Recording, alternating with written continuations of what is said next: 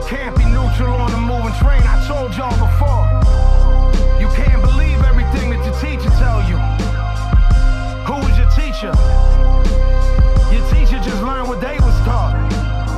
How do you know what they was taught was correct? Yeah, I mean, dig into the real history of this country and the fact that it was built on blood. You can't be neutral on a moving train. And that was Vinny Paz with an excerpt from Writings on Disobedience and Democracy. Welcome to You Can't Be Neutral, a political podcast inspired by Howard Zinn and progressive and radical activism, taking a look at society, media, and politics. You can send me a message at youcan'tbeneutral.com. You'll also find some links there to make a donation, and you will find all the back episodes at youcan'tbeneutral.com as well. This is the second episode covering the executive summary of the California Reparations Report. This is part 2 of the executive summary, International Principles of Reparation and Examples of Reparative Efforts. Section 14, International Reparations Framework. AB 3121, which is the legislation that initiated this task force, requires the recommendations from the Reparations Task Force to, quote, comport with international standards of remedy for wrongs and injuries caused by the state that include full reparations and special measures as understood by various relevant international protocols, laws, and findings. The United Nations Principles on Reparation set forth a legal framework for providing full and effective reparations to victims of gross violations of international human rights law and serious violations of international humanitarian law. The framework takes an expansive view of what it means to be a victim. The framework does not define the violations it covers, but the International Commission of Jurists has explained that they are the, quote, types of violations that affect in qualitative and quantitative terms the most basic rights of human beings, notably the right to life and the right to physical and moral integrity of the human person. Examples include genocide, slavery and slave trade, murder, and forced disappearances, torture or other cruel, inhuman, or degrading treatment or punishment, and systematic racial discrimination. The Convention on the Prevention and Punishment of the Crime of Genocide separately defines genocide. According to the international legal framework established by the United Nations Principles on Reparation, a full and effective reparations program must include all of the following: 1. Restitution. 2. Compensation. 3. Rehabilitation. 4. Satisfaction. And 5. Guarantees of non-repetition. The task force has sought to ensure that each of these components is addressed in its recommendations to the legislature in this report, and reiterates to the legislature that recommendations addressing each component would need to be implemented in order to achieve a reparations plan that complies with the international standard for reparations. Restitution. Quote, restitution should, whenever possible, restore the victim to the original situation before the gross violations of international human rights law or serious violations of international humanitarian law occurred. Restitution includes, as appropriate, restoration of liberty, enjoyment of human rights, identity, family life, and citizenship, return to one's place of residence, restoration of employment, and return of property. According to the International Commission of Jurists, ICJ, interpretation of the UN Principles on Reparation, where the state can return a victim to the status quo, the state has, quote, an obligation to ensure measures for its restoration.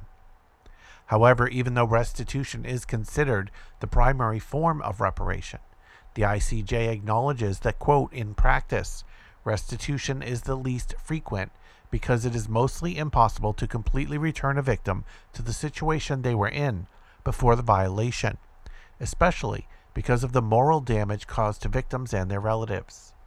So the ICJ specifies that where complete restitution is not possible, as will often be the case, the state must, quote, take measures to achieve a status as approximate as possible.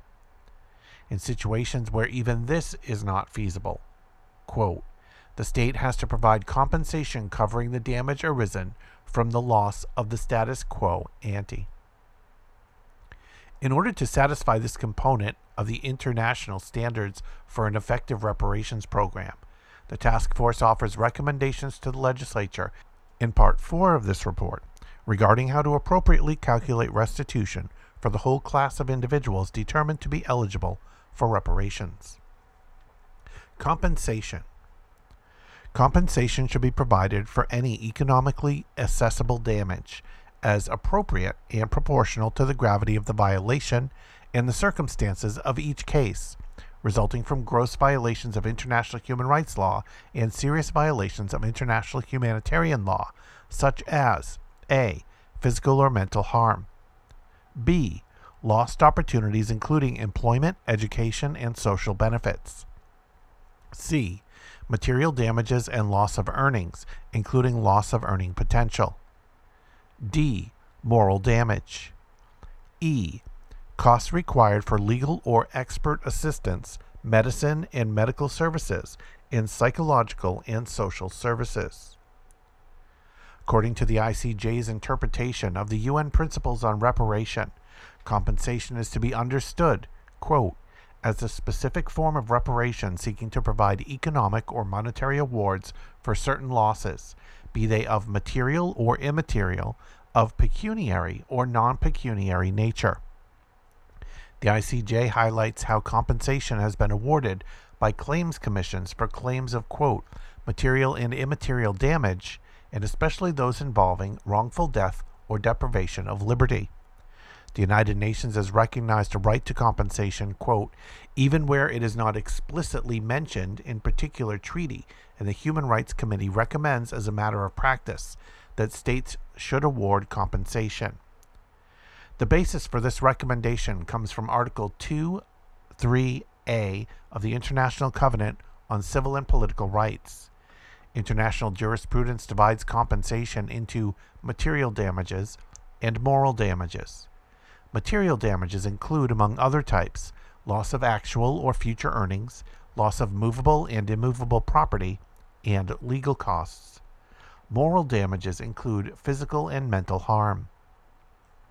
In order to satisfy this component of the international standards for an effective reparations program, the task force offers recommendations to the legislature in Part 4 of this report regarding how to appropriately compensate those who are able to demonstrate that they have suffered specific compensable injuries. Rehabilitation. Rehabilitation should include medical and psychological care as well as legal and social services. According to the ICJ's interpretation of the UN Principles on Reparation, quote, victims are entitled to rehabilitation of their dignity, their social situation, and their legal situation, and their vocational situation. The ICJ also highlighted the Convention Against Torture's assessment on what constitutes rehabilitation. Accordingly, quote, rehabilitation must be specific to the victim, based on an independent, holistic, and professional evaluation of the individual's needs, and ensure that the victim participates in the choice of service providers. Furthermore, the obligation to provide the means for as full rehabilitation as possible may not be postponed and does not depend on the available resources of the state. Finally, rehabilitation, quote, should include a wide range of interdisciplinary services such as medical and psychological care, as well as legal and social services, community and family-oriented assistance and services, vocational training and education, and rectification of criminal records or invalidation of unlawful convictions.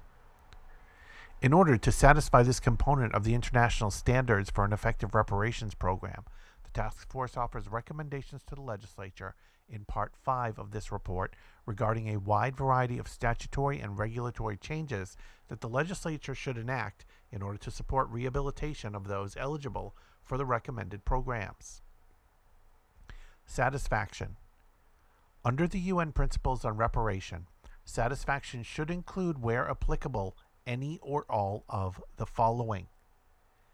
A. Effective measures aimed at the cessation of continuing violations. B.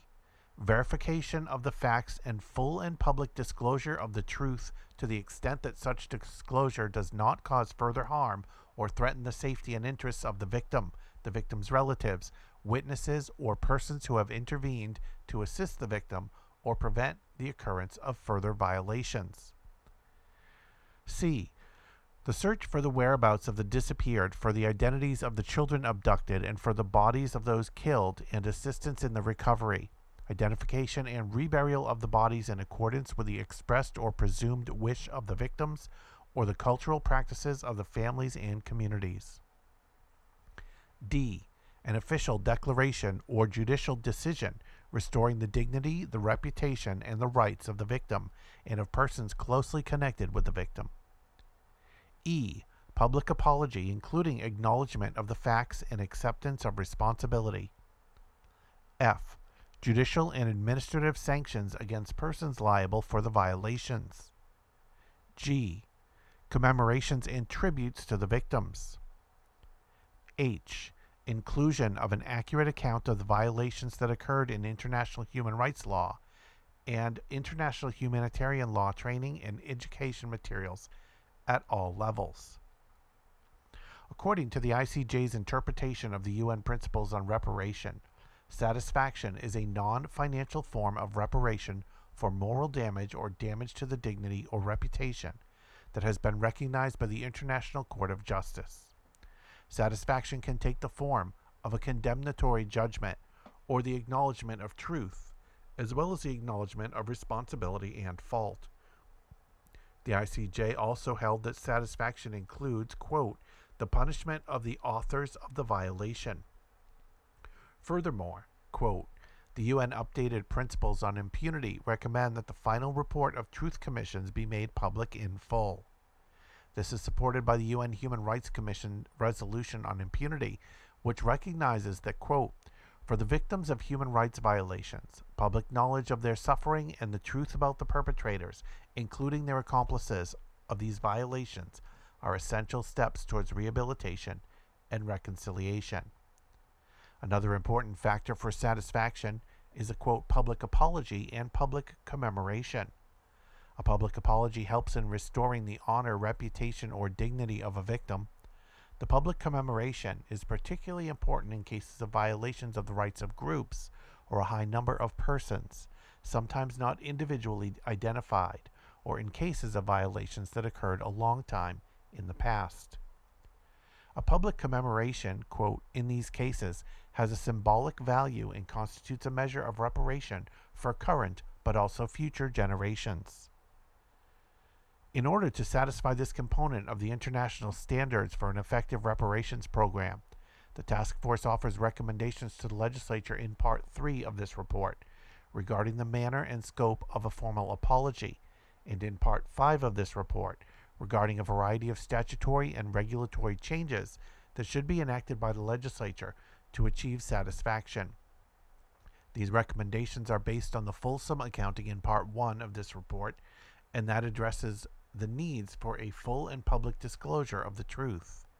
Additionally, Part 7 of this report serves as a first step towards a more comprehensive program of a full and public disclosure of the truth by bringing forward data and elevating the stories regarding the harms suffered by the community. Part 8 of this report offers recommendations to the legislature that would ensure the public is educated about and steps needed to collectively redress the harms. And finally, Part 9 of this report offers a detailed accounting of the legal methods used to perpetuate a system of unequal justice, which the task force recommends the legislature dismantle in order to ensure satisfaction.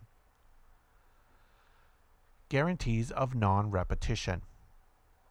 Under the UN Principles on Reparation, guarantees of non-repetition should include, where applicable, any or all of the following measures. A. Ensuring effective civilian control of military and security forces. B. ensuring that all civilian and military proceedings abide by international standards of due process, fairness, and impartiality. C. Strengthening the independence of the judiciary.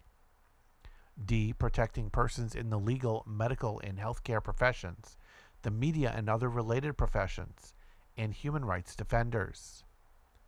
E. Providing on a priority and continued basis human rights and international humanitarian law education to all sectors of society and training for law enforcement officials as well as military and security forces. F. Promoting the observance of codes of conduct and ethical norms, in particular international standards by public servants, including law enforcement, correctional, media, medical, psychological, social service, and military personnel, as well as by economic enterprises. G. Promoting mechanisms for preventing and monitoring social conflicts and their resolution. H. Reviewing and reforming laws contributing to or allowing gross violations of international human rights law and serious violations of international humanitarian law. According to the ICJ's interpretation of the UN Principles on Reparation, the guarantee of non-repetition derives from a general international law. A guarantee of non-repetition is an aspect of restoration and repair of the legal relationship affected by the breach. According to the International Law Commission, quote, assurances and guarantees are concerned with the restoration of confidence in a continuing relationship. A guarantee of non-repetition overlaps with international human rights law because states have a duty to prevent human rights violations. A guarantee of non-repetition is required expressly as part of the legal consequences of a state's decisions or judgments. This express requirement is supported by the UN Commission on Human Rights, the Human Rights Committee, the Inter-American Court and Commission on Human Rights, the Committee of Ministers and Parliamentary Assembly of the Council of Europe, and the African Commission on Human and People's Rights.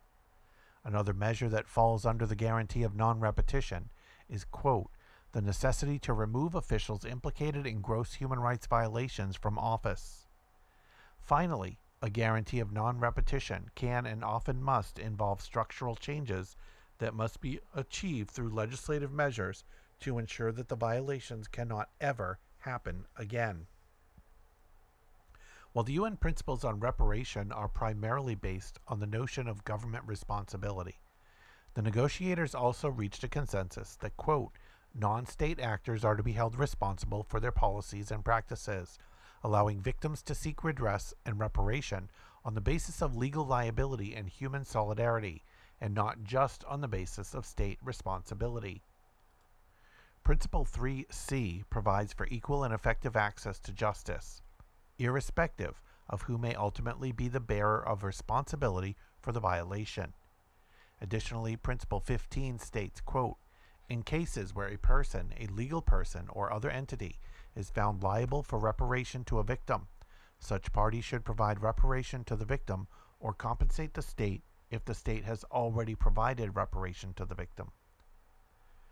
According to the international legal framework laid out by the UN Principles on Reparation, victims of gross violations of international human rights law and serious violations of international humanitarian law should be provided with full and effective reparations.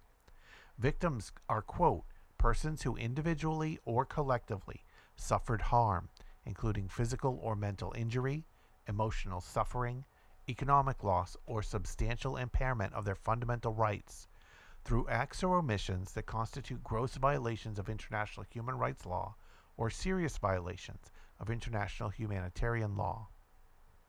Furthermore, the term victim also includes the immediate family or dependents of the direct victim and persons who have suffered harm in intervening to assist victims in distress or prevent victimization. Additionally, quote, a person shall be considered a victim regardless of whether the perpetrator of the violation is identified, apprehended, prosecuted, or convicted, and regardless of the familial relationship between the perpetrator and the victim. Also, the ICJ has specified that for purposes of the UN Principles on Reparation, the definition of victim is meant to be broad. According to the ICJ, A victim is not only the person who was the direct target of the violation, but any person affected by it directly or indirectly. The ICJ cited how certain authorities disfavor the distinction between direct and indirect victims. So reparations programs should use a wide and comprehensive definition of victim and should not distinguish between direct and indirect victims. A comprehensive definition of the word victim should include family members who have endured unique forms of suffering as a direct result of what happened to their families. While the UN principles on reparation do not formally define, quote, gross violations of international human rights law or, quote, serious violations of international humanitarian law, the ICJ defines gross violations and serious violations as the types of violations that affect, in qualitative and quantitative terms, the most basic rights of human beings, notably the right to life and the right to physical and moral integrity of the human person. Examples of these types of violations include genocide, slavery and slave trade, murder and forced disappearances, torture or other cruel, inhuman, or degrading treatment or punishment, prolonged arbitrary detention, deportation or forcible transfer of population, and systematic racial discrimination. The ICJ also held that harm should be presumed in cases of gross human rights violations. Victims of gross violations of international human rights law and serious violations of international humanitarian law are entitled to certain remedies under international law.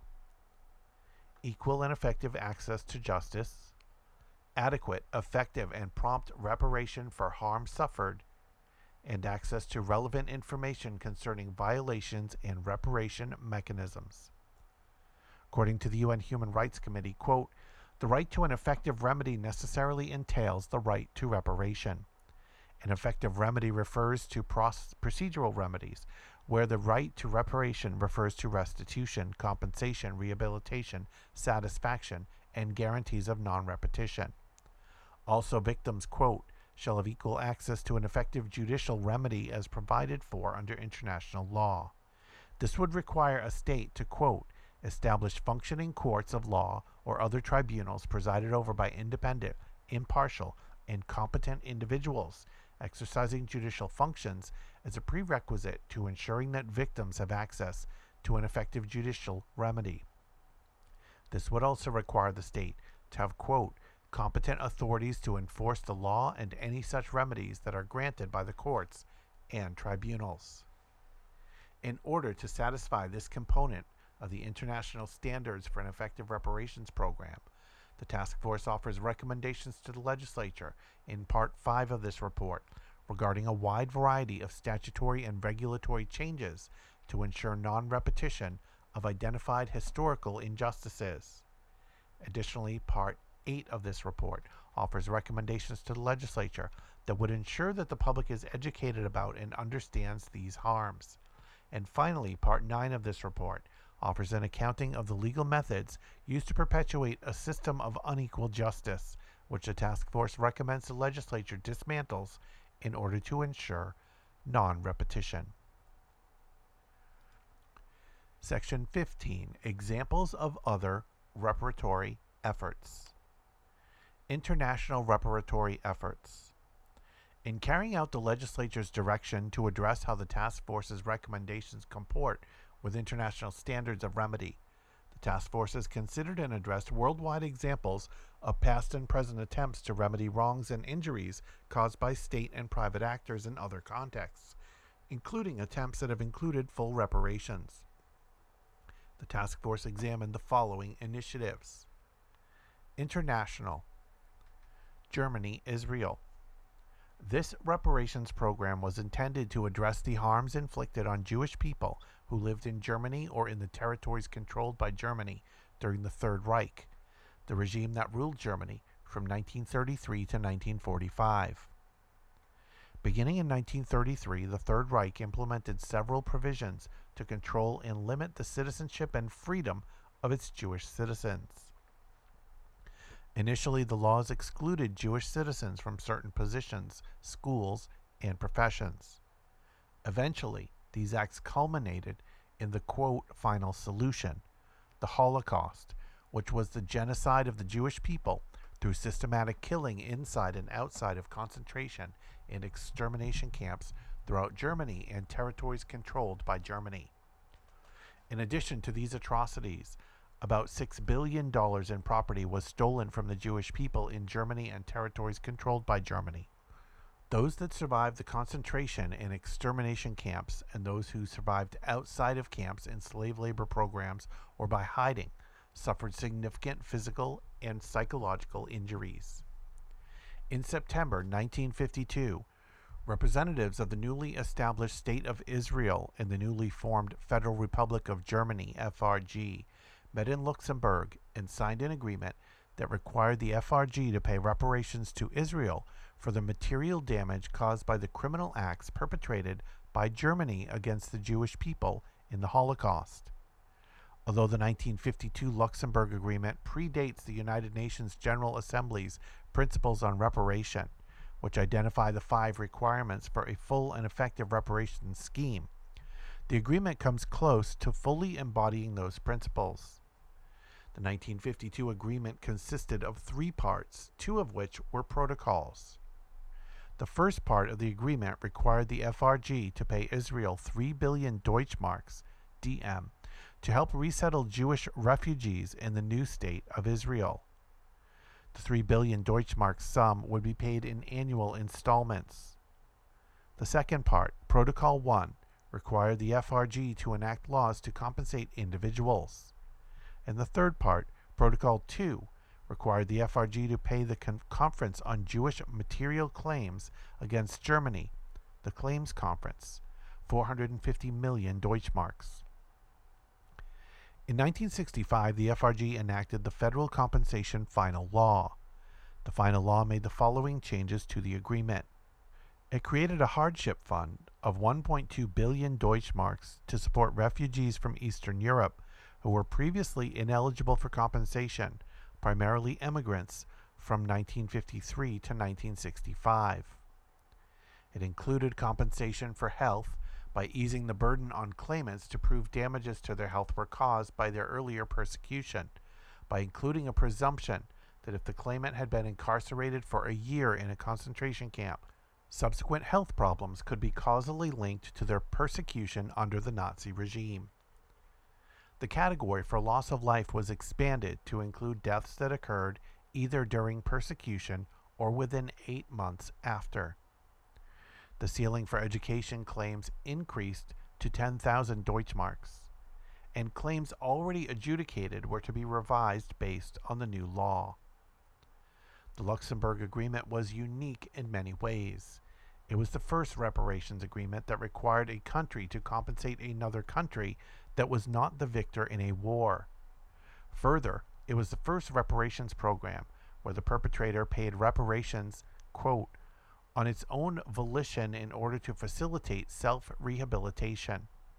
And the agreement was formed by 2 states that were descendant entities of the perpetrators and the victims. The program was also the largest reparations program ever implemented.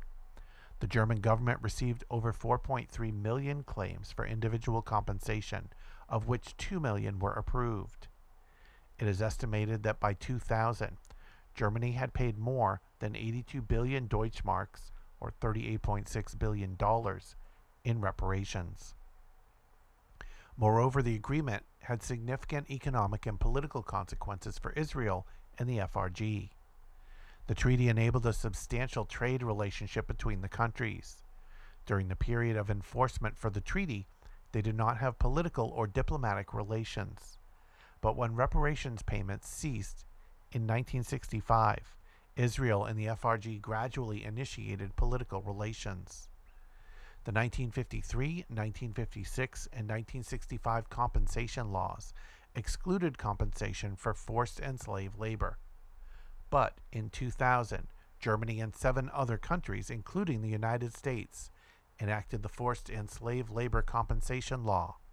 Former slave laborers received 15,000 Deutschmarks. Former forced laborers received 5,000 Deutschmarks. Payments were limited to claimants only and not extended to descendants. However, heirs of anyone who died after February 1999, the date negotiations over compensation began, could file a claim. The law also allowed for compensation of all non-Jewish survivors living outside the 5 Eastern Europe countries that signed the law. The International Organization for Migration processed those claims. By the claims deadline, it had received 306,000 claims. Chile. Under the dictatorship of General Augusto Pinochet from 1973 to 1990, the people of Chile experienced systematic state torture and violence. Approximately 2,600 to 3,400 Chilean citizens were executed or disappeared, while another estimated 30,000 to 100,000 were tortured. In 1988, a plebiscite was held to determine whether the General Pinochet should remain president of the country, and Pinochet lost. However, it was not until March 1990 that Patricio Aylwin was sworn as president of the Republic of Chile. 1 month after his inauguration, Aylwin created the National Truth and Reconciliation Commission. This 8-member commission was tasked with disclosing the human rights violations that occurred under the previous dictatorship, gathering evidence to allow for victims to be identified, and recommending compensation in a legal, financial, medical, and administrative capacity. In February 1991, the commission delivered its first report to the president, the Reading Report. President Aylwin sent a draft bill on victim compensation to Congress. The bill used the recommended measures of compensation from the Reading Report. The bill was approved and signed into law, Law 19.123, on February 8, 1992. Law 19.123 established the National Corporation for Reparation and Reconciliation with the purpose of coordinating, carrying out, and promoting actions needed to comply with the recommendations contained in the report of the National Truth and Reconciliation Commission. As written into Law 19.123, the corporation was tasked to achieve all of the following: promoting reparations for the moral injury caused to the victims of the Pinochet regime and providing the social and legal assistance needed by their families to access the benefits of the law. Promoting and assisting actions aimed at determining the whereabouts and circumstances surrounding the disappearance or death of people at the hands of the Pinochet regime. Serving as a repository for the information collected by the National Truth and Reconciliation Commission and the National Corporation for Reparation and Reconciliation, and all information on cases and matters similar that may be compiled in the future. The corporation was authorized to request, collect, and process information in the possession of public or private institutions regarding human rights violations or political violence during the Pinochet regime. Conducting research and making decisions in certain cases regarding whether the person was a victim of human rights violations or political violence. Entering into agreements with nonprofit institutions or corporations to provide the professional assistance needed to carry out the aims of the corporation, including medical benefits. Making proposals for consolidating a culture of respect for human rights in the country. Law 19.123 also established a monthly pension for the families of the victims of human rights violations or political violence as identified in the report by the Truth and Reconciliation Commission. The Institute of Pension Normalization was placed in charge of paying the pensions throughout the country. Article 24 of the law established that the pension was compatible with any other benefits that the beneficiary was receiving at the moment or would receive in the future, as well as any other Social Security benefits. In 1996, the monthly pension amounted to 226,667 Chilean pesos, or around $537. This figure was used as a reference for estimating the different amounts provided to each type of beneficiary, as defined in Law 19.123. In the years since its enactment, there have been public criticisms of the restitution or compensation measures enacted. For example, some have objected to allowing compensation based on the presumed death of some victims, while others have expressed a mistrust in the creation of a public interest corporation with little oversight and limited ability to investigate the whereabouts of disappeared detainees. Others have criticized a single pension model that does not take into account the number of members in each family in determining the amount of restitution. Law 19.123 also excluded certain beneficiaries: unmarried partners, victims without children, and mothers of children of unknown parentage. In 2005, the Chilean government decided to provide 28,459 registered victims or their relatives with lifelong governmental compensation, approximately $200 per month, and free education, housing, and health care. South Africa. Apartheid was an institutional regime of racial segregation and systemic oppression implemented in South Africa to deprive the majority black South African population of basic rights and secure the white minority's power over the country. Similar to the United States' system of segregation, de jure racial segregation was widely practiced in South Africa since the first white settlers arrived in the region. When the National Party gained control of the government in 1948, it expanded the policy of racial segregation, naming the system apartheid. This system of, quote, separate development was furthered by the Population Registration Act of 1950, which classified all South Africans as either Bantu, all black South Africans, colored, those of mixed race, or white. Another piece of legislation, the Group Areas Act of 1950, established residential and business sections in urban areas for each race and barred members of other races from living, operating businesses, or owning land in areas designated for a different race. The law was designated to remove thousands of, quote, coloreds, black South Africans, and Indians from areas classified for white occupation. As a result of several laws, specifically the Populations Registration Act, the Group Areas Act, and several land acts adopted between 1913 and 1955, more than 80% of South Africa's land was set aside for the white minority. To enforce the segregation of the races and prevent black South Africans from encroaching on white areas, the government strengthened existing pass laws requiring, quote, non-whites to carry documents authorizing their presence in restricted areas. Many private companies, including some based in the United States and Europe, enabled apartheid by manufacturing the military and police vehicles used to enforce segregation, or by creating the document system that stripped black South Africans of their citizenship and rights. In 1995, following the election of Nelson Mandela as the country's first non-white president, the South African government passed the Promotion of National Unity and Reconciliation Act to help transition South Africa out of the apartheid era and into a democracy in which black South Africans would have full participation. To make that transition, the act created the Truth and Reconciliation Commission, which operated through 3 committees. The Committee on Human Rights Violations, which investigated the gross human rights violations committed during the apartheid regime. The Committee on Reparations and Rehabilitation, CRR, which developed final compensation policy recommendations to address the harms suffered by the victims of the gross human rights abuses committed to uphold apartheid. And the Amnesty Committee, which was responsible for determining which perpetrators of gross human rights violations would receive amnesty for civil and criminal liability for their crimes. In its final policy recommendations, the CRR recommended financial and symbolic compensation reparations, as well as community rehabilitation programs and institutional reforms.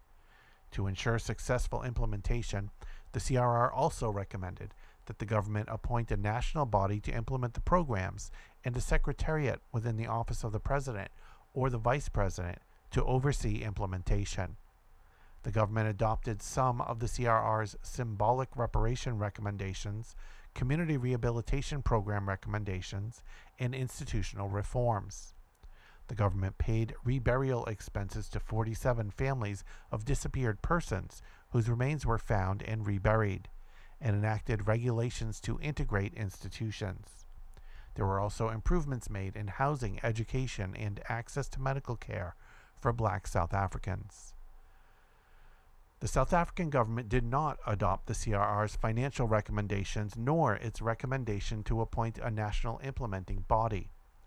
In 2003, 5 years after the CRR submitted its final reparations policy recommendations, the South African government paid a one-time payment of 30,000 rand to some of the 22,000 victims.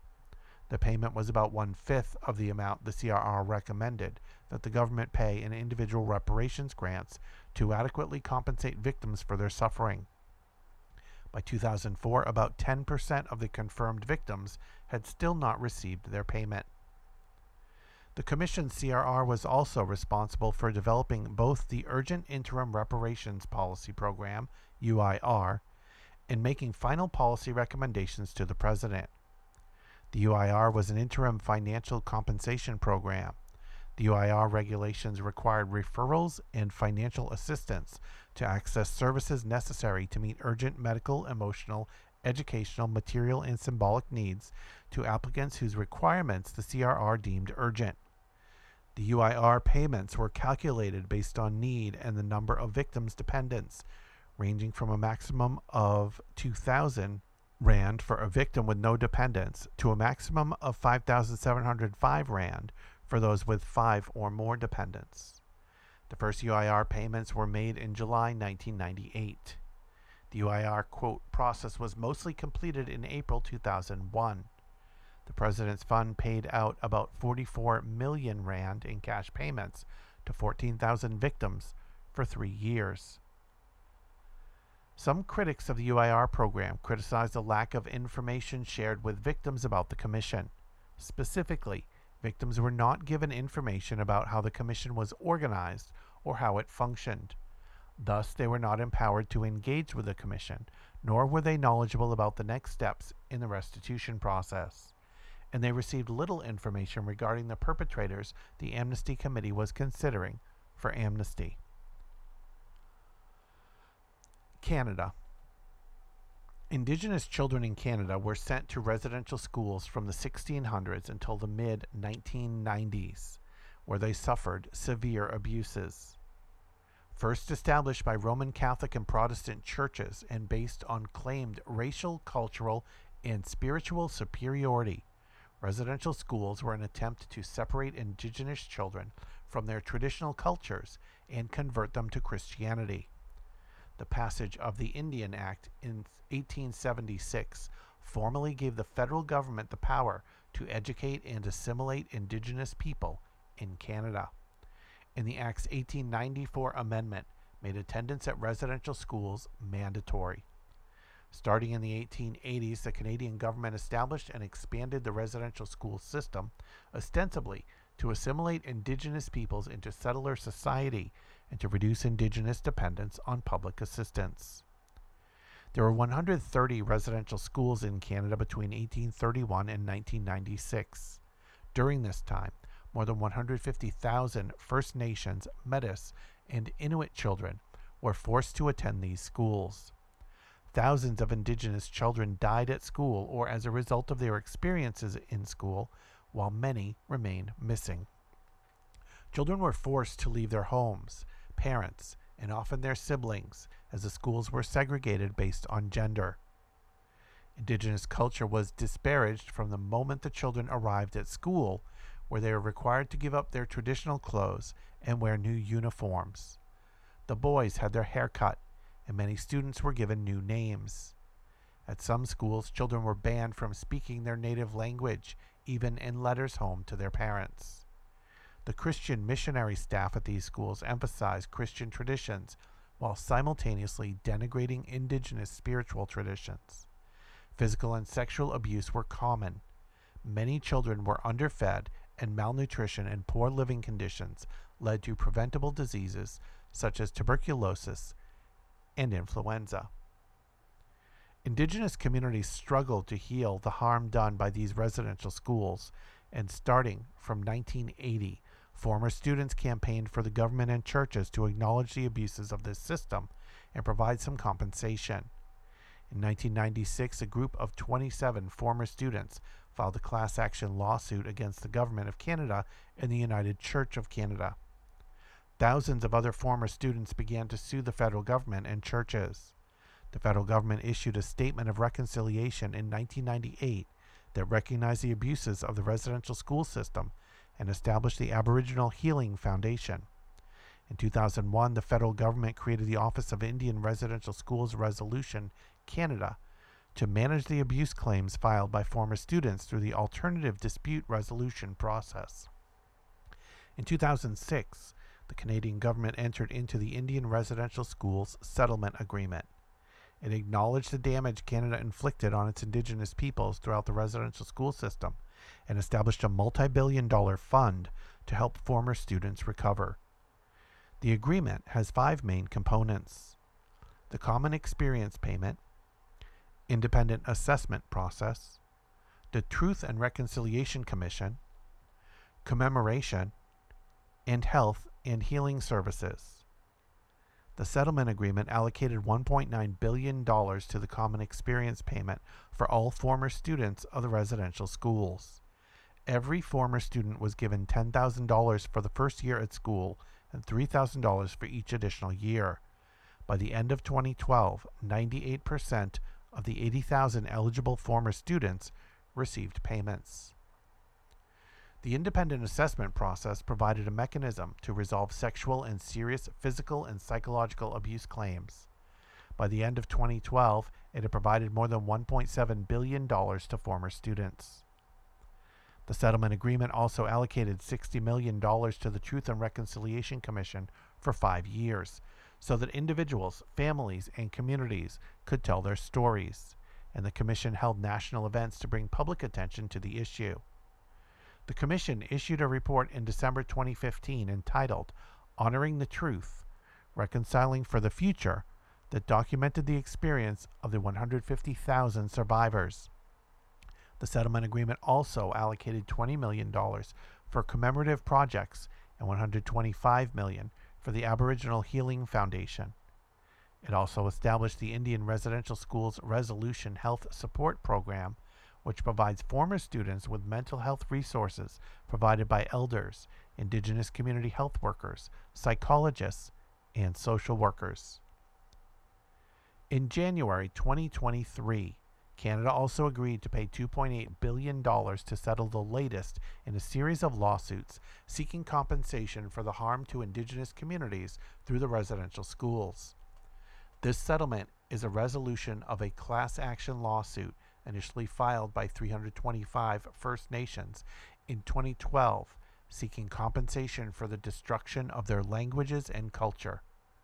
Under this settlement, the federal government agreed to establish a trust fund for Indigenous communities to use for educational, cultural, and language programs. A federal court judge approved the $2.8 billion settlement in March 2023, noting that it was, quote, fair, reasonable, and in the best interests of the plaintiffs. The agreement allows the First Nations communities themselves to decide what to do with these funds based on the 4 pillars principles outlined in the agreement: the revival and protection of Indigenous language, the revival and protection of Indigenous culture, the protection and promotion of heritage, and the wellness of Indigenous communities and their members. The settlement was to go to an appeal period, after which the money would be managed by a board of Indigenous leaders through a nonprofit fund. The settlement does not release the federal government from future lawsuits involving children who died or disappeared at the residential schools. Domestic reparatory efforts. History of the reparations movement in the United States. The earliest calls for reparations for African Americans precede the Civil War, with enslaved people demanding compensation for their labor and bondage. In 1783, Belinda Sutton, a formerly enslaved woman in Massachusetts, petitioned the Massachusetts General Court for a pension from the estate of her enslaver, Isaac Royal, Jr.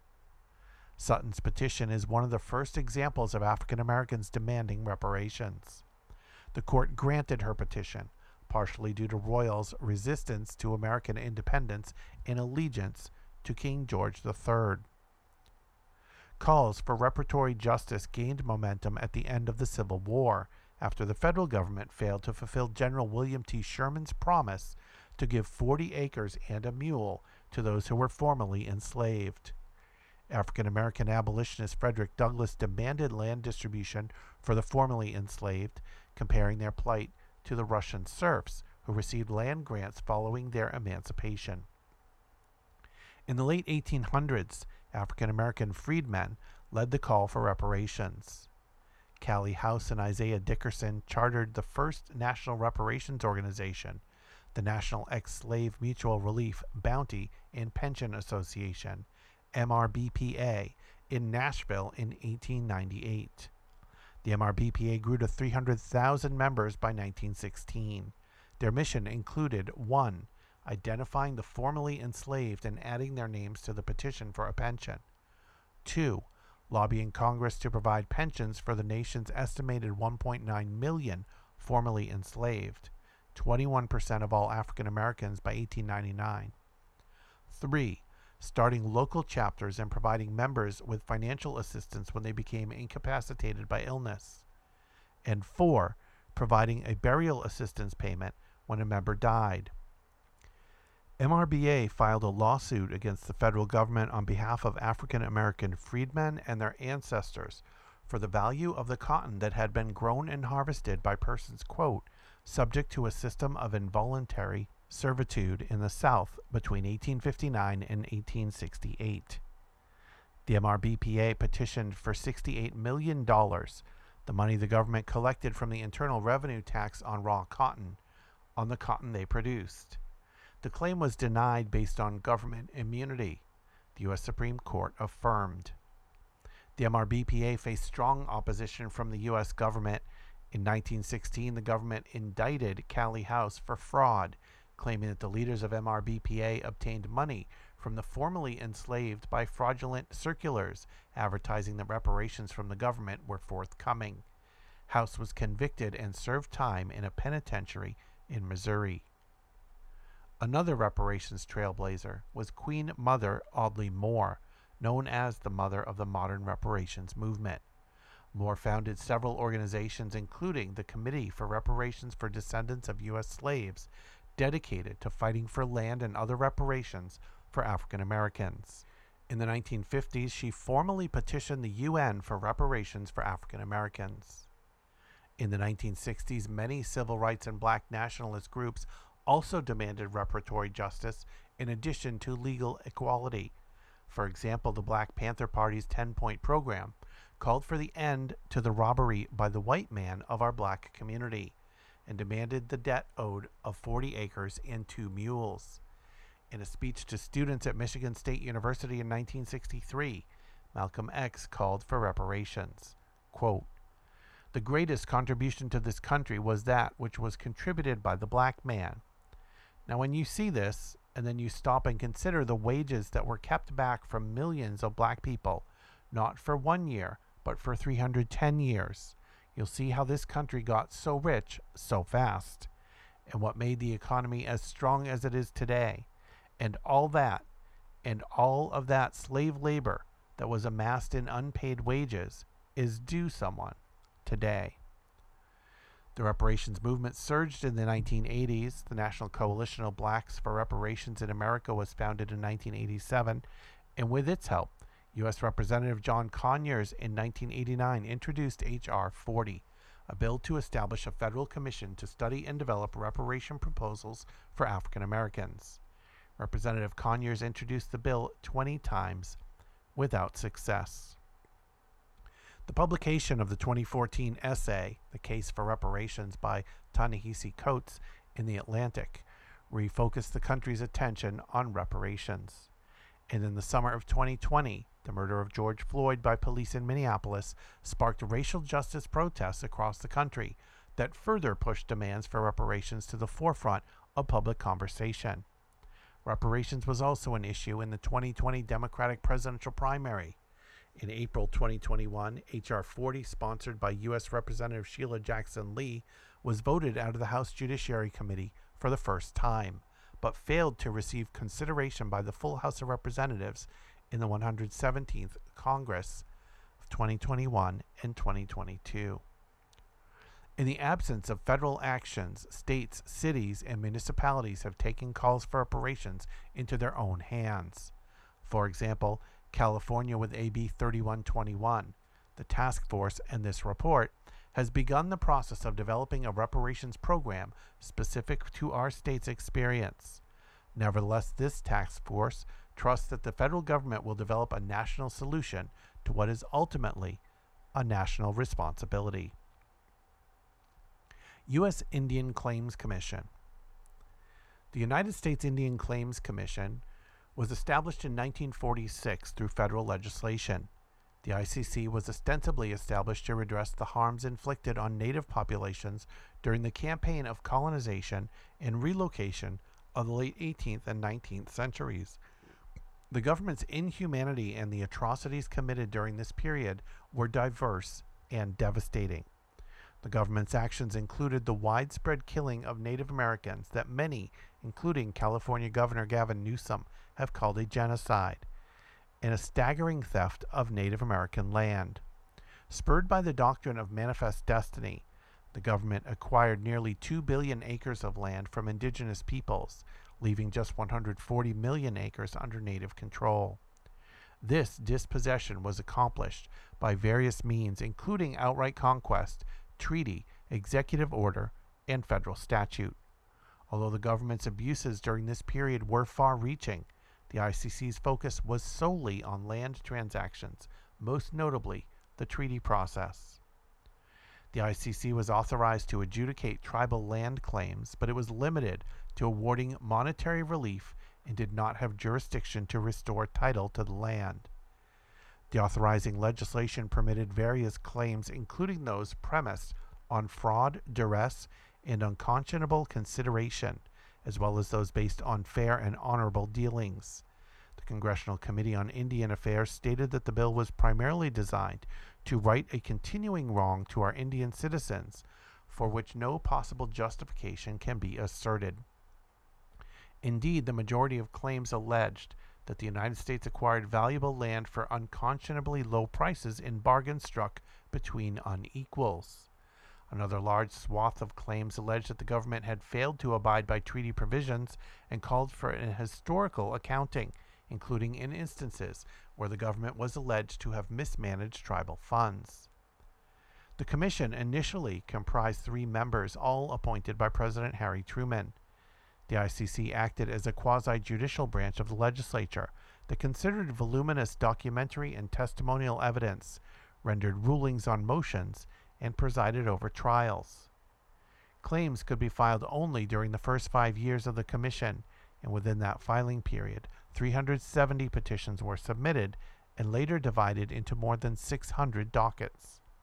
Neither the statute of limitations nor doctrine of laches could be raised as a defense to tribal claims, but all other defenses were available to the government. The ICC was initially set to terminate 10 years after its first meeting, but its lifespan was repeatedly extended until its termination in 1978. Individual cases often took several years to complete, and the appeal process alone typically took between 8 months and 3 years. During its tenure, the Commission adjudicated more than 500 claims and issued tribal awards in over 60% of matters. It awarded approximately $800 million in total compensation to tribal claimants. At its termination in 1978, the Commission had not fully cleared its docket, and the remaining matters were transferred to the Court of Claims. Historians and legal scholars have argued that the Commission did not go nearly far enough to address the centuries-long slaughter, displacement, and oppression of Native Americans. The Commission was not empowered to convey land back to tribes, yet its rulings have barred all subsequent claims, including those to repossess land. Nor did the Commission address issues such as the suppression of native languages, religions, and forms of government. and even where a tribe was able to secure a financial award, the amounts were significantly reduced in various ways. For example, the awards were whittled down by offsets for monies purportedly spent by the government on behalf of the tribes, but those monies had often been spent to promote governmental rather than tribal interests. Moreover, except in the rare claim premised on a Fifth Amendment taking, the Commission ruled that interest on amounts owed was not recoverable. The unpaid interest was estimated by the U.S. Solicitor General to have been several $billions. A core defect in the ICC's structure and practice was the adversarial rather than investigative nature of the proceedings.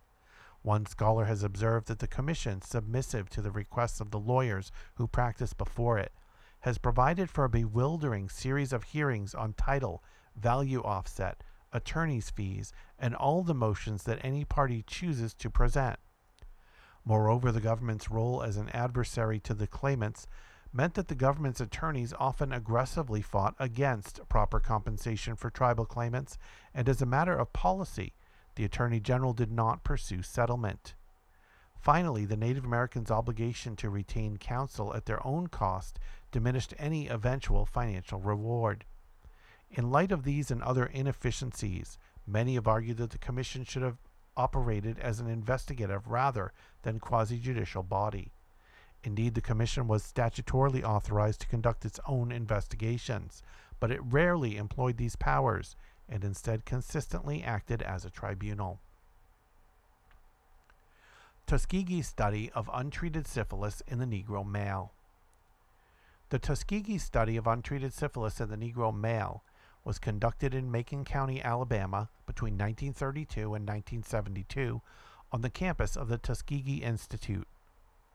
The study was intended to observe the natural history of untreated syphilis in African American men. A total of 600 African American men were enrolled in the study and told by researchers that they were being treated for, quote, bad blood, which colloquially in the region referred to a number of diagnosable ailments including, but not limited to, anemia, fatigue, and syphilis. The African American men in the study were only told they were receiving free health care from the federal government of the United States. Although there were no proven treatments for syphilis when the study began, penicillin became the standard treatment for the disease in 1947. However, the medicine was withheld from those enrolled in the study, resulting in blindness, deteriorating mental health, severe health issues, and sometimes death. Following a leak of the study and subsequent reporting by the Associated Press in July 1972, international public outcry led to a series of actions taken by U.S. federal agencies. The Assistant Secretary for Health and Scientific Affairs appointed an ad hoc advisory panel that concluded that there was evidence that the study routinely ignored scientific research protocols necessary to ensure the safety and well-being of the human subjects involved. Following the advisory panel's findings in October 1972, a class action lawsuit was filed on behalf of the men in the study, as well as their wives, children, and families, resulting in a nearly $10 million settlement in 1974. Under the settlement, 70 living syphilitic participants received $37,500 each. The 46 living men in the control group received $16,000 each. The family members of the 339 deceased syphilitic participants received $15,000 per participant. The family members of the deceased members of the control group received $5,000 per participant. The settlement included free health care for life for the participants still living, as well as health care for their infected wives, widows, and children. The federal government in 1974 enacted legislation to study and write regulations governing studies involving human participants and to implement policy changes to protect human subjects in biomedical and behavioral research. Following a 1994 symposium studying the Tuskegee syphilis experiments, the Tuskegee Syphilis Study Legacy Committee was formed and issued its final report in 1996, seeking to 1. Persuade President Bill Clinton to apologize to the surviving study participants, their families, and to the Tuskegee community, and 2. Develop a strategy to redress the damages caused by the study and to transform its damaging legacy. In 1997, President Clinton formally apologized and held a ceremony at the White House for surviving Tuskegee study participants. Along with the apology, President Clinton pledged a $200,000 planning grant to help Tuskegee University build a center for bioethics in research and healthcare. President Clinton also announced the creation of bioethics fellowships for minority students and extended the life of the National Bioethics Advisory Commission to 1999. Additionally, the President directed the Health and Human Services Secretary to draft a report outlining ways to better involve all communities, especially minority communities, in research and healthcare. In 2022, the Milbank Memorial Fund, the foundation that paid the funeral expenses of the deceased study participants as an incentive for their participation, publicly apologized to descendants of the study's victims for its role in the study. Japanese American incarceration. On February 19, 1942, President Franklin D. Roosevelt signed Executive Order 9066, which ordered the incarceration of Japanese Americans and created a zone, quote, from which any or all persons may be excluded at the discretion of the Secretary of War or appropriate military commander from the whole of California, the western halves of Washington State and Oregon, and the southern third of Arizona. By the fall of 1942, all Japanese Americans were evicted from California and sent to one of 10 incarceration camps that were built to imprison them. Many incarcerated persons lost their property and assets as they were prohibited from taking more than what they could carry with them, and what remained was either sold, confiscated, or destroyed in government storage. Over 100,000 Japanese Americans were incarcerated in desolate camps for up to 4 years. In 1980, the United States Congress and President Jimmy Carter approved the Commission on the Wartime Internment and Relocation of Civilians, CWRIC. The CWRIC was established to 1. Review the facts and circumstances surrounding the relocation and incarceration of thousands of American civilians during World War II under Executive Order 9066 and the impact of that order on American citizens and resident aliens. 2. Review directives of the United States military forces requiring the relocation and incarceration of American citizens, including Aleut civilians and permanent resident aliens of the Aleutian Islands and Pribilof Islands. And 3. Recommend appropriate remedies. In December 1982, the Commission released a 467-page report, Personal Justice Denied, detailing the history and circumstances of the wartime treatment of the people of Japanese ancestry and the people of the Aleutian Islands. The findings and recommendations of the CWRIC, among other events, helped bring about the passage of the Civil Liberties Act of 1988 to acknowledge and provide redress for the incarceration of Japanese Americans in the United States between 1942 and 1946. The federal government's plan included a cash payment of $20,000 for each surviving incarcerated person and a program to fund public education of the events. Under the Act, the United States Attorney General was charged with locating eligible individuals, and by 1999, redress payments had been distributed to approximately 82,220 claimants. The Civil Liberties Act of 1988 also established the Civil Liberties Public Education Fund within the U.S. Treasury, administered by the Secretary of the Treasury, and available for disbursement by the Attorney General and by the newly established Civil Liberties Public Education Fund Board of Directors. The trust totaled $1,650 million, and the fund would terminate once the money was exhausted, or 10 years after the enactment of the Civil Liberties Act of 1988. The Act also called upon each department and agency of the U.S. government to review with liberality, giving full consideration to the findings of the CWRIC, any application by an eligible individual for the restitution of any position, status, or entitlement lost because of any discriminatory act of the U.S. government against those of Japanese ancestry during the period of incarceration. Finally, along with the Act's payments, the government offered a formal apology to each surviving incarcerated person. September 11, 2001. The militant network Al-Qaeda carried out 4 coordinated terrorist attacks against the United States on September 11, 2001, commonly known as 9/11. The incineration of the Twin Towers and the crashed aircrafts released clouds of noxious toxins in lower Manhattan. First responders, volunteers, and residents near Ground Zero inhaled harmful dust, smoke, toxic chemicals, and particle remnants. This toxic exposure subsequently caused various illnesses, including more than 60 types of cancer, respiratory conditions, and digestive disorders. Thousands of survivors and first responders have been diagnosed with 9/11 related illnesses, and thousands more have died.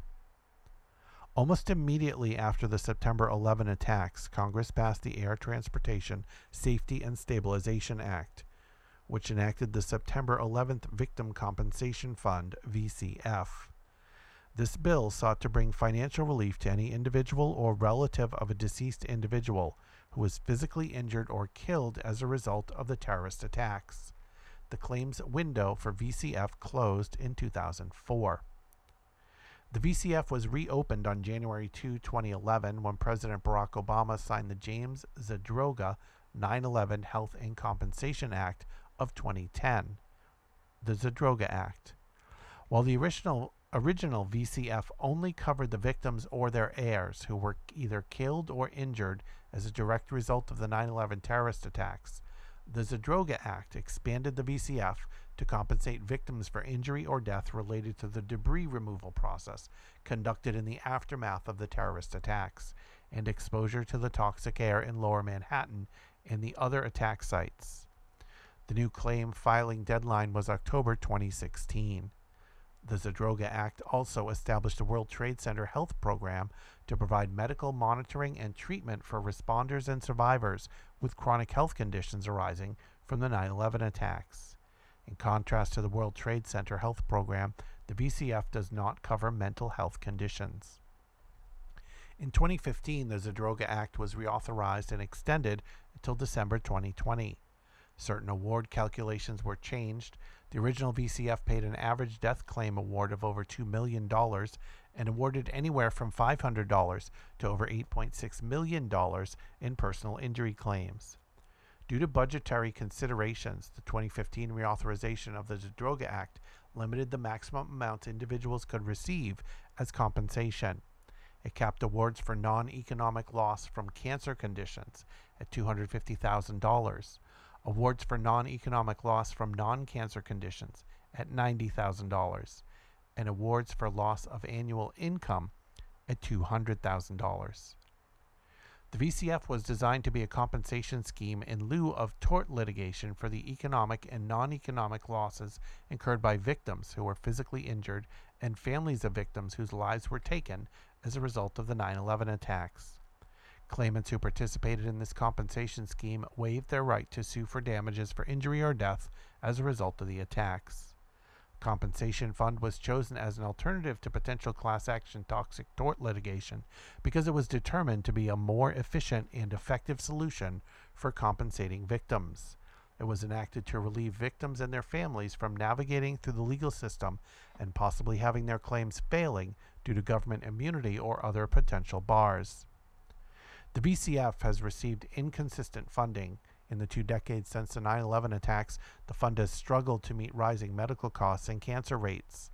Many exposure symptoms and 9/11 related diseases took years to manifest. The VCF's most recent 5-year extension only lasted until 2020. In February 2019, a special master determined that the then current funding was insufficient to pay the remaining pending and projected VCF claims and announced that award amounts would need to be reduced.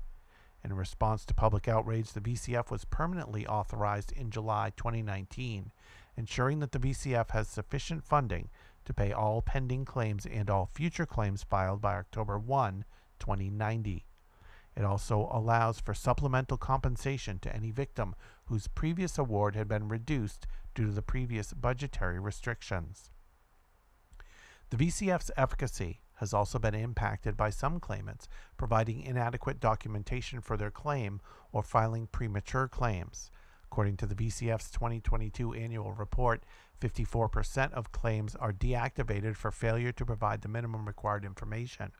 41.9% of all claims are submitted with insufficient proof of presence documents, and 32.3% do not have a certified physical condition at the time the claim is filed. Sandy Hook Elementary School. On December 14, 2012, a gunman shot and murdered 20 children and 6 adult staff members at Sandy Hook Elementary School in Newton, Connecticut, after killing his own mother. The gunman used 2 high-powered rifles, 2 semi-automatic pistols, as well as several hundred rounds of ammunition stored in high-capacity magazines. His mother had lawfully purchased several of the guns. When he arrived at the school, he shot and killed the school's principal and school psychologist. Teachers who heard the gunshots entered lockdown procedures, but he was able to enter a classroom where he killed the teacher and 14 children. He entered a second classroom and killed the teacher and 6 students. He also killed a special education aide and behavioral therapist. When police arrived at the school, they discovered that the gunman had killed himself. It is the deadliest mass shooting at an elementary school in U.S. history and the second deadliest school shooting overall. The school was demolished in 2014 and replaced by a new building in 2016. In 2013, Connecticut Governor Daniel P. Malloy established the Sandy Hook Advisory Commission and directed it to review current policy and make specific recommendations in the areas of public safety, with particular attention paid to school safety, mental health, and gun violence prevention. The commission concluded that the shooter acted alone but did not identify a motive. The commission made several recommendations, including investment in mental health professionals, funding for short-term and long-term recovery plans, and behavioral health and education responses to crisis events. After the shootings, the federal government gave the town of Newton and several agencies related to Sandy Hook over $17 million in aid, used primarily to enhance mental health services and school security. Much of the money from the grants went directly to opening the new Sandy Hook Elementary.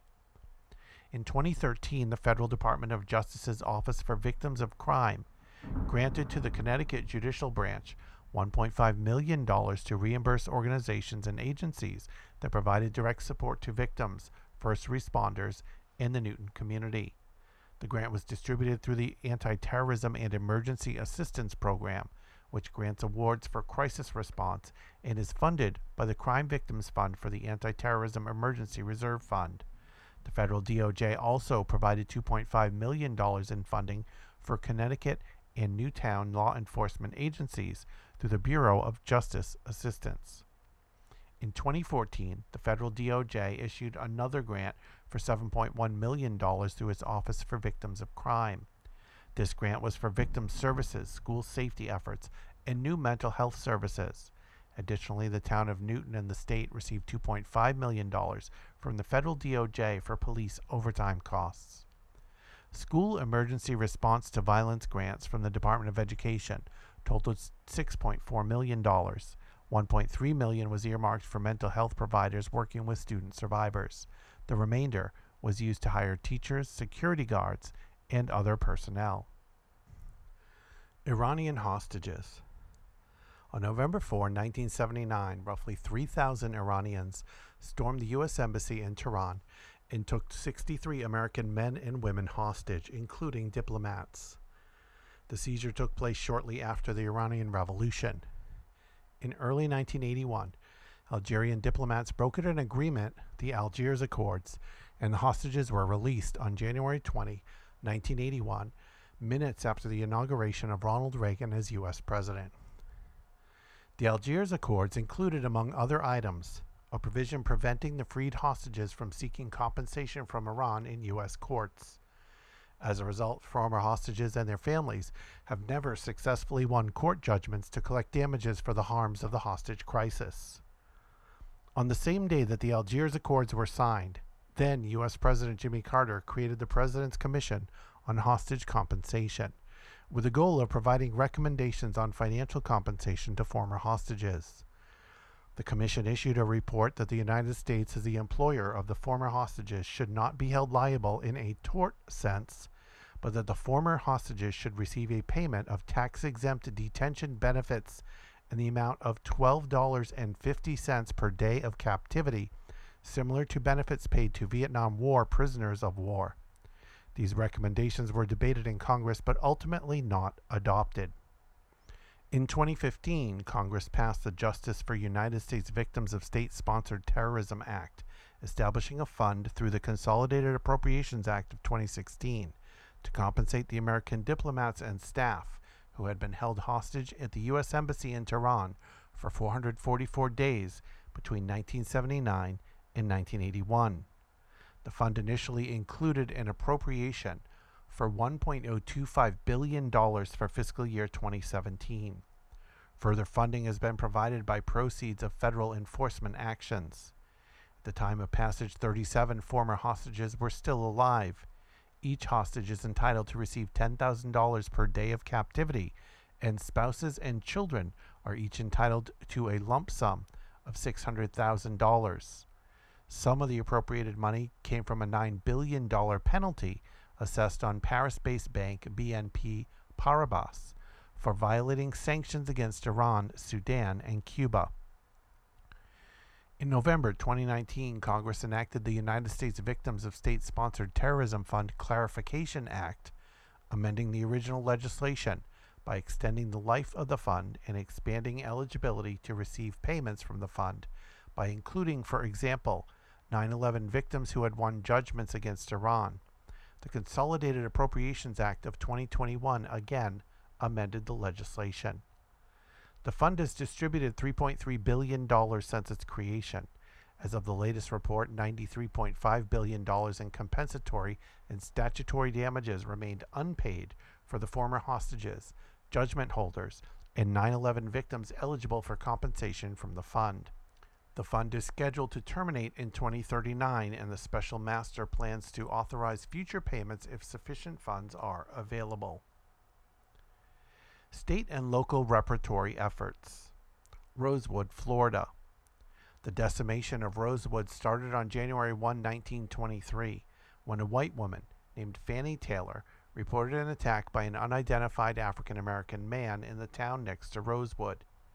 Many African-American descendants of Rosewood contend that the, quote, attack was cover-up for a visit from her white lover.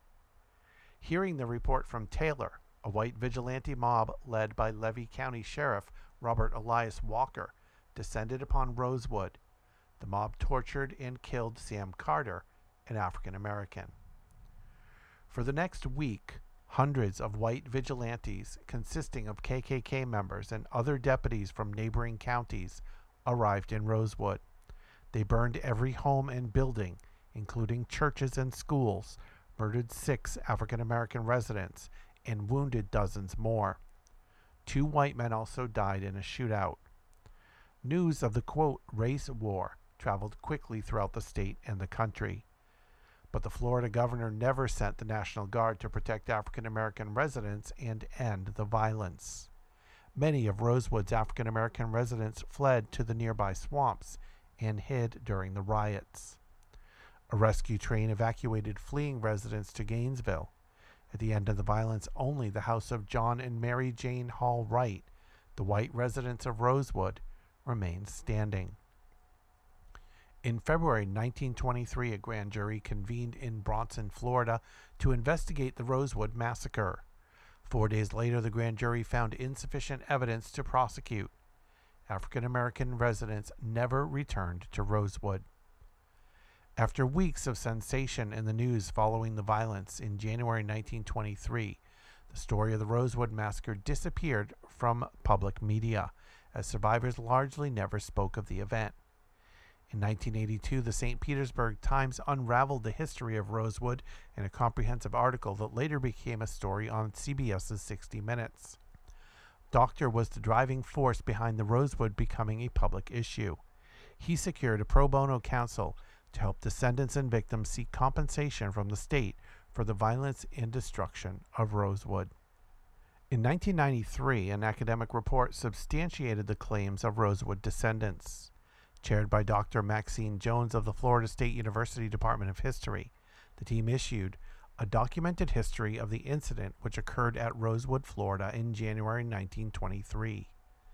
Then in 1994, the Florida legislature passed a claim bill to acknowledge and provide redress for the destruction and massacre of Rosewood.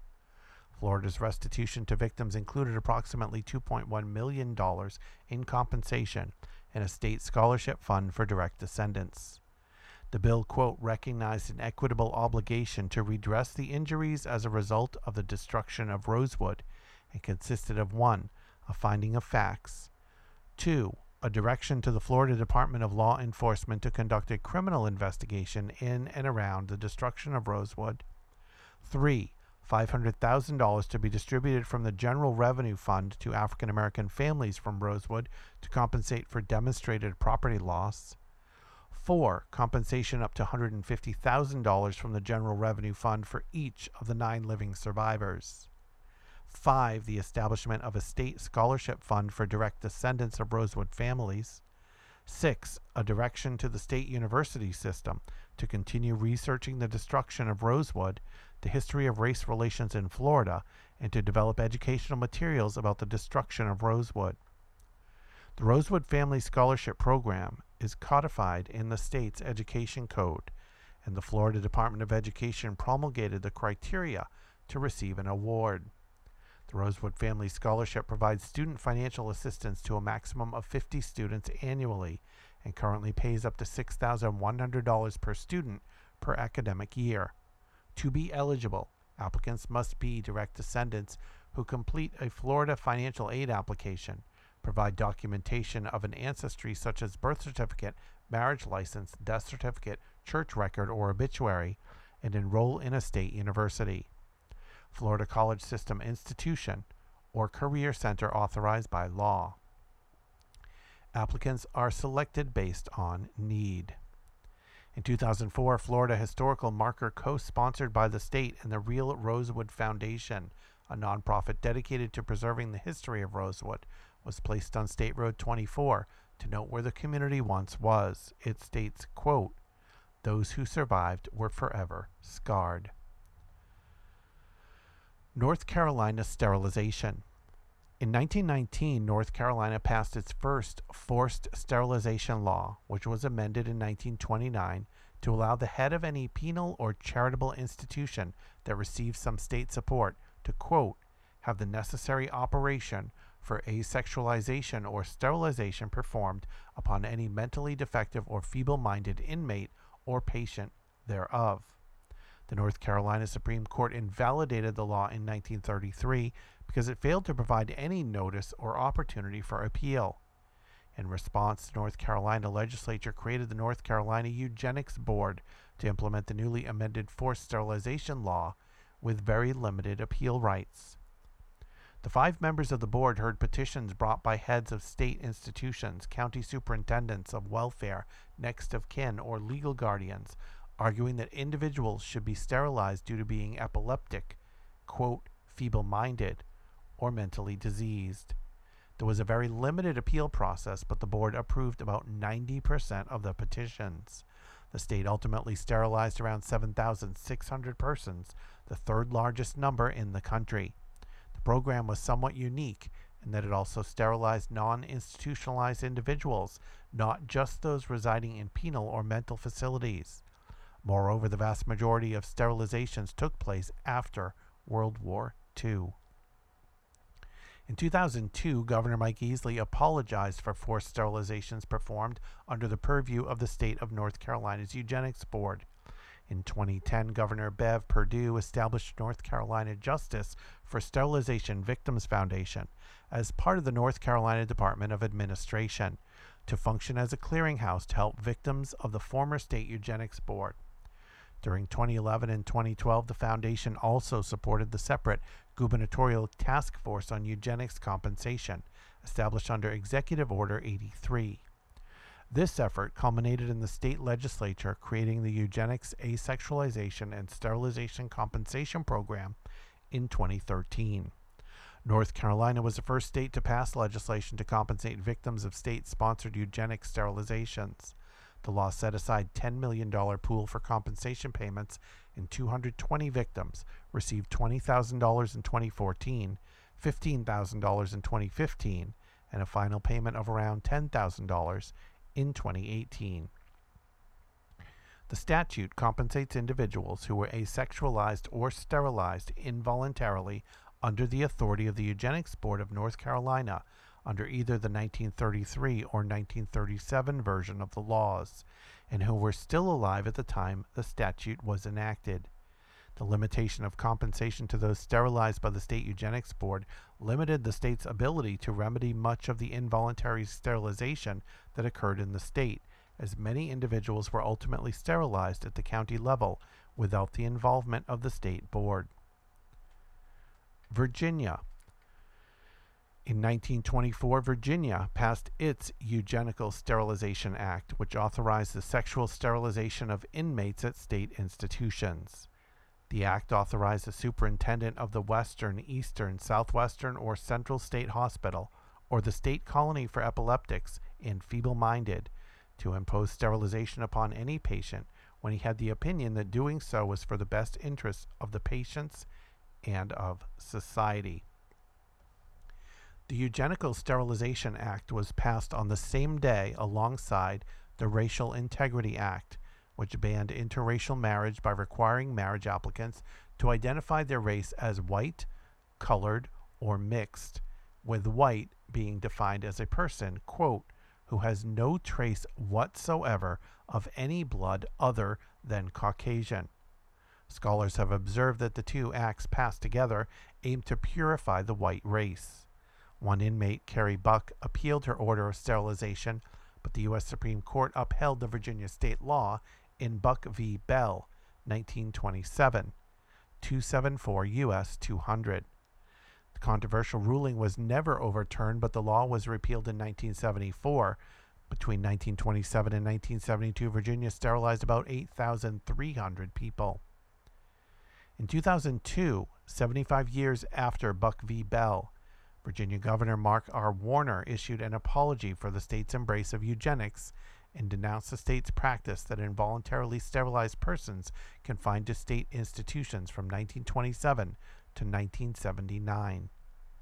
In 2015, the Virginia legislature voted to enact the Virginia Victims of Eugenics Sterilization Compensation Program, VESC, and allocated $400,000 from the state general fund for compensation to individuals who were involuntarily sterilized pursuant to the Virginia Eugenical Sterilization Act and who were living as of February 1, 2015.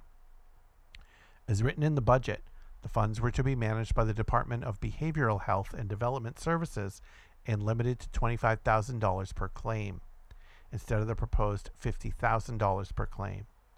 Furthermore, should the funding provided for compensation be exhausted prior to the end of fiscal year 2016, the department was directed to continue to collect applications. The department was mandated to provide a report to the governor and chairs of the House Appropriations and Senate Finance Committees on a quarterly basis on the number of additional individuals who applied. As of the enactment, there were only 11 surviving victims.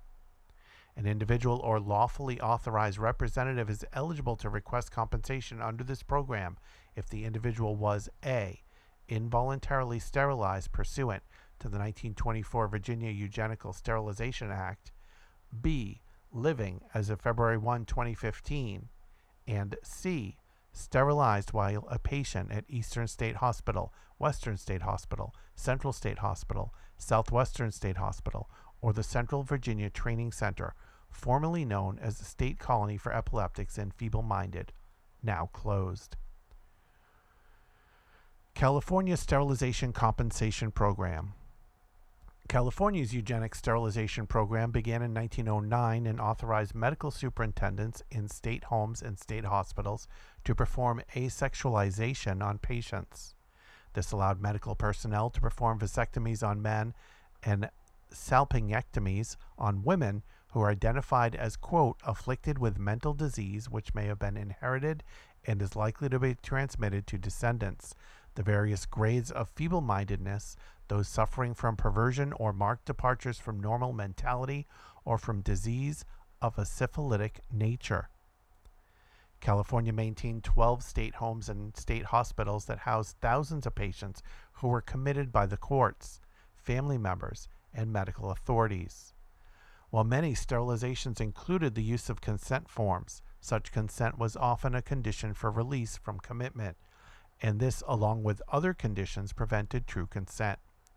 Moreover, though, the law did not target specific racial or ethnic groups in practice. Labels of mental deficiency and feeble-mindedness were applied disproportionately to racial and ethnic minorities, people with actual and perceived disabilities, poor people, and women. California's eugenic sterilization law was repealed in 1979, but sterilizations without proper consent continued in state institutions. In 2003, the state of California formally apologized for California's eugenic sterilization program up to 1979, including apologies from Governor Gray Davis, Attorney General Bill Lockyer, and a resolution passed by the state Senate expressing profound regret for the program. In 2014, the California State Auditor released an audit of female inmate sterilizations that occurred in the state prison system's medical facilities between the fiscal years 2005 to 2006 and 2012 to 2013. The auditor discovered 144 women imprisoned by the state were sterilized through bilateral tubal ligation, which was medically unnecessary and used solely for female sterilization. Following this report, the legislature prohibited the sterilization for the purpose of birth control of any individual under the custody of California Department of Corrections and Rehabilitation. There are an estimated 244 survivors of illegal prison sterilization. The California legislature passed and Governor Gavin Newsom signed Assembly Bill No. 137 in the 2021-2022 legislative session, apologizing for sterilizations at state prisons, ordering the creation of memorial plaques, and allocating $4.5 million for compensation to those sterilized by the state. AB 137 created the California Forced or Involuntary Sterilization Compensation Program, which financially compensates survivors of state-sponsored sterilization. The California Victim Compensation Board administers the program. Each approved applicant receives an initial payment of $15,000 within 60 days of notice of confirmed eligibility. After all applications are processed and all initial payments are made, any remaining program funds will be dispersed evenly to the qualified recipients by March 31, 2024. Chicago Police Department. John Burge was a high-ranking Chicago Police Department officer who from 1972 to 1991 led a group of detectives and officers who tortured and abused over 120 African Americans, causing many victims to issue coerced confessions. Burge led operations of cruelty that included physical and psychological abuse, such as trickery, deception, threats, intimidation, physical beatings, sexual humiliation, mock execution, and electroshock torture. Moreover, evidence suggests judges and some city officials were complicit in these abuses for many years. As a result, many African American victims were convicted of crimes due to coerced confessions, and some were sentenced to the death penalty. There was an effort to hold Burge specifically accountable for his actions, but the statute of limitations had expired on many of the cases of torture. Community members started to seek alternative methods of repair, which eventually led to a reparations ordinance. Community activists in Chicago, including those in the Chicago Torture Justice Memorial and Joey Mogul of People's Law Office, sought compensation for years. Activists petitioned the Inter-American Commission for Human Rights, IACHR, and the United Nations Committee Against Torture, UNCAT. Although the IACHR did not take official action, the UNCAT issued a report affirming the advocates' position and urged the United States to provide redress to the survivors of torture, quote, by supporting the passage of the ordinance entitled Reparations for the Chicago Police Torture Survivors. The UNCAT also noted that although Burge was later convicted for perjury and obstruction of justice, Investigations did not gather sufficient evidence for a constitutional rights violation prosecution, so no police officer has been convicted for their crimes, and the majority of victims still did not receive compensation for the extensive injuries suffered. In 2015, the Chicago City Council approved a municipal ordinance giving reparations to Burge torture survivors, and the $5.5 million package awarded claimants $100,000 in financial payments. In addition, the ordinance included a formal apology, the creation of a commission to administer financial reparations, free tuition at the city colleges of Chicago, and free access to job training and placement programs for survivors.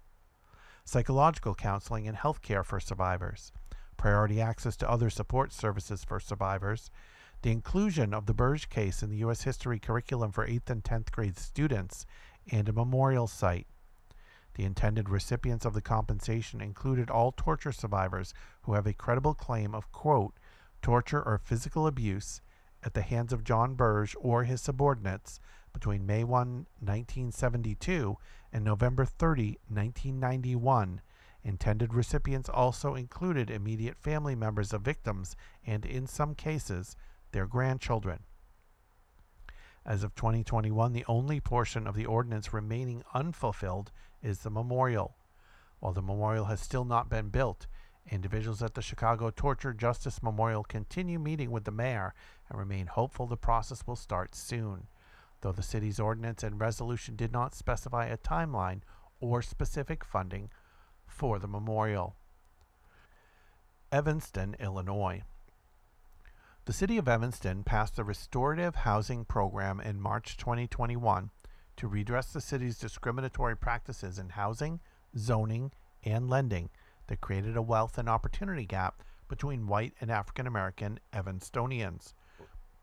Before enacting the program, the City Council's Reparations Subcommittee had commissioned a report entitled Evanston Policies and Practices Directly Affecting the African American Community 1900 to 1960 and Present. According to the report, quote, the City of Evanston officially supported and enabled the practice of segregation with specific actions, such as passing a zoning ordinance in 1921 that implicitly condoned race-based housing segregation, the demolition of homes owned by African American families for economic development on the grounds that they were, quote, unsanitary or, quote, overcrowded, providing permits to Northwestern University to develop temporary segregated housing for veterans after World War II, segregating other post-World War II temporary housing for veterans, and failing until the late 1960s to enact a fair housing ordinance to outlaw housing discrimination. Under the city's restorative housing program, African American Evanstonians, their descendants, or other residents who experience housing discrimination by the City of Evanston are provided $25,000 to either purchase a home, conduct home improvements, or pay down their existing mortgage. The restorative housing program was the first such repair program enacted by the city, but Evanston has also studied its discriminatory past, creating an Equity and Empowerment Commission, created a city's reparation fund, honored local historical African American sites, and issued an apology. The restorative housing program aimed to increase African American home ownership in order to revitalize and preserve African American owner-occupied homes in Evanston. To be eligible, the home must be located in Evanston and be the applicant's primary residence. The program will eventually extend funds to all intended recipients. Evanston residents of African American ancestry who are at least 18 years old, and in order of priority, either 1. An ancestor, a resident who lived in Evanston between 1919 and 1969, was at least 18 years old at the time and experienced housing discrimination due to the city's policies or practices. 2. A direct descendant of an ancestor, for example, child, grandchild, great-grandchild. Or 3. A resident who does not qualify as an ancestor or direct descendant, but experienced housing discrimination due to a city ordinance, policy, or practice after 1969. At the close of the first round of applications, 122 ancestor applicants were verified by the city, and 16 were randomly selected in January 2022 via the city's lottery to receive the first round of payments. In March 2023, Evanston voted to expand the form of compensation to include direct cash payments and announced plans to disperse 35 to 80 additional grants. In November 2022, the City Council passed a resolution to dedicate up to $1 million annually to the City Reparations Fund for a period of 10 years, taken from the graduated real estate transfer tax collected from all property purchased above a price of $1.5 million. More funding came in December 2022 when the City Council passed Resolution 125R22 to transfer $2 million from the city's general fund to the Reparations Fund. Evanston Mayor Daniel Biss launched a survey to assess Evanston's residents' views on the reparations program on February 16, 2023. Asheville, North Carolina. In June 2021, the City Council of Asheville, North Carolina voted to allocate $2.1 million of the city's proceeds from the sale of city-owned land to support a reparations commission. A portion of this land had been purchased by the city in the 1970s through urban renewal, a policy that, quote, resulted in the displacement of vibrant black communities and the removal of black residents and homeowners, many into substandard public housing. The city anticipates that of the $2.1 million, $200,000 will fund the Reparation Commission's planning and engagement process, leaving approximately $1.9 million in initial funding for compensation. The city's Reparation Commission is working on a report that is scheduled to be completed by October 31, 2023. The Commission is required to consider ways to make amends for the city's participation in and sanctioning of the enslavement of African Americans, its enforcement of segregation and accompanying discriminatory practices, its implementation of an urban renewal program that destroyed multiple successful African American communities, and many other actions it took inflicting harms upon African Americans living in Asheville. The Commission is charged with making short, medium, and long-term recommendations to make significant progress towards repairing the damage caused by public and private systemic racism, so that the City of Asheville and local community groups may incorporate these recommendations into their short and long-term priorities and plans. The resolution states that the report and the resulting budgetary and programmatic priorities may include, but not be limited to, increasing minority home ownership and access to other affordable housing, increasing minority business ownership and career opportunities, strategies to grow equity and generational wealth, closing the gaps in healthcare, education, employment, and pay, neighborhood safety, and fairness within criminal justice. Providence, Rhode Island. After the murder of George Floyd by Minneapolis police in May 2020, the mayor of Providence, Rhode Island, signed an executive order to launch a truth-telling, reconciliation, and restitution process to, quote, eradicate bias and racism against its African American and Indigenous residents and other people of color. Following that three-part process, the city issued a formal apology and enacted a 2023 city budget that includes $10 million earmarked for programs recommended by the city's Municipal Reparations Commission, but does not include direct cash payments to descendants. Beginning with the truth-telling phase, the Rhode Island Black Heritage Society collaborated with city and state historical institutions to publish a 200-page report, A Matter of Truth: The Struggle for African Heritage and Indigenous People Equal Rights in Providence, Rhode Island, 1620 to 2020. The report documents the history of harm that Providence sought to remedy, including the lasting wounds caused by slavery, the genocide of Indigenous people, and the ongoing racial discrimination from 1620 to 2020 throughout the city of Providence and the state of Rhode Island. In the reconciliation phase, the Providence Cultural Equity Initiative and Roger Williams University published a report detailing their efforts to survey Providence community members, develop guiding principles for reparations, and develop a model and proof of concept to continue reconciliation in perpetuity, including through a multimedia initiative. For its guiding principles on reconciliation, the Reconciliation Report noted the need for ongoing communal learning, a focus on particular people and places, and the importance of efforts to cross barriers of identity and empathy. The city's reconciliation principles also rejected depictions of participants that reduced them to racialized categories or tropes, while celebrating resilience both past and present. Finally, Providence's reconciliation principles underscored action, emphasizing a community-owned but institutionally supported process, and the principle that reconciliation cannot be accomplished without reparations. With regard to the third and final phase, reparations, the mayor's 2022 executive order created the Municipal Reparations Commission, consisting of 13 members from the local community. The commission held over a dozen public meetings discussing the justifications for reparations and the form they might take. In November 2022, Jorge Elorza, the mayor of Providence, signed a city budget allocating $10 million provided to the city from the American Rescue Plan Act to fund programs across 7 of the commission's recommendations. The mayor also issued an executive order recognizing and apologizing for the city's role in discriminating against African heritage and indigenous people. And that concludes part 2 of the executive summary of the California Reparations Report. And that'll wrap up this episode of You Can't Be Neutral.